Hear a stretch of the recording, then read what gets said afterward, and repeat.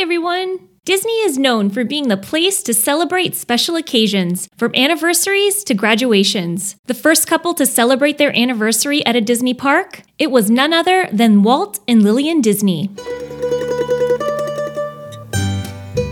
Walt Disney and Lillian Bounds married on July 13, 1925. By July 1955, they were about to celebrate their 30th wedding anniversary. Walt was in the midst of putting together the final touches on Disneyland Park, just before its international preview on July 17th. With their anniversary just being 4 days prior, he thought it would be the perfect place to mark the occasion. The invitation featured 2 anthropomorphized birds in the style of the happy couple.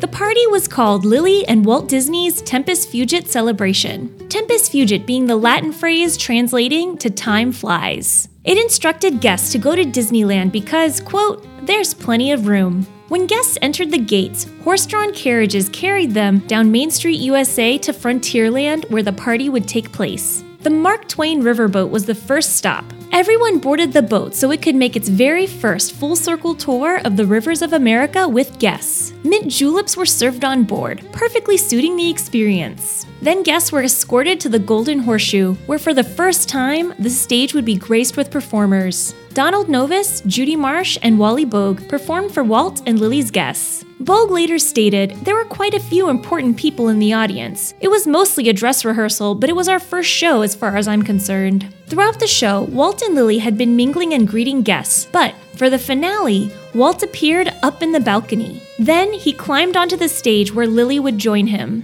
He grabbed her hand and began to dance around, and although it said Walt hated dancing, he wanted to surprise Lily because it turns out he had been taking dance lessons. The celebration turned dry run for the park was followed just days later with the historic opening of Disneyland.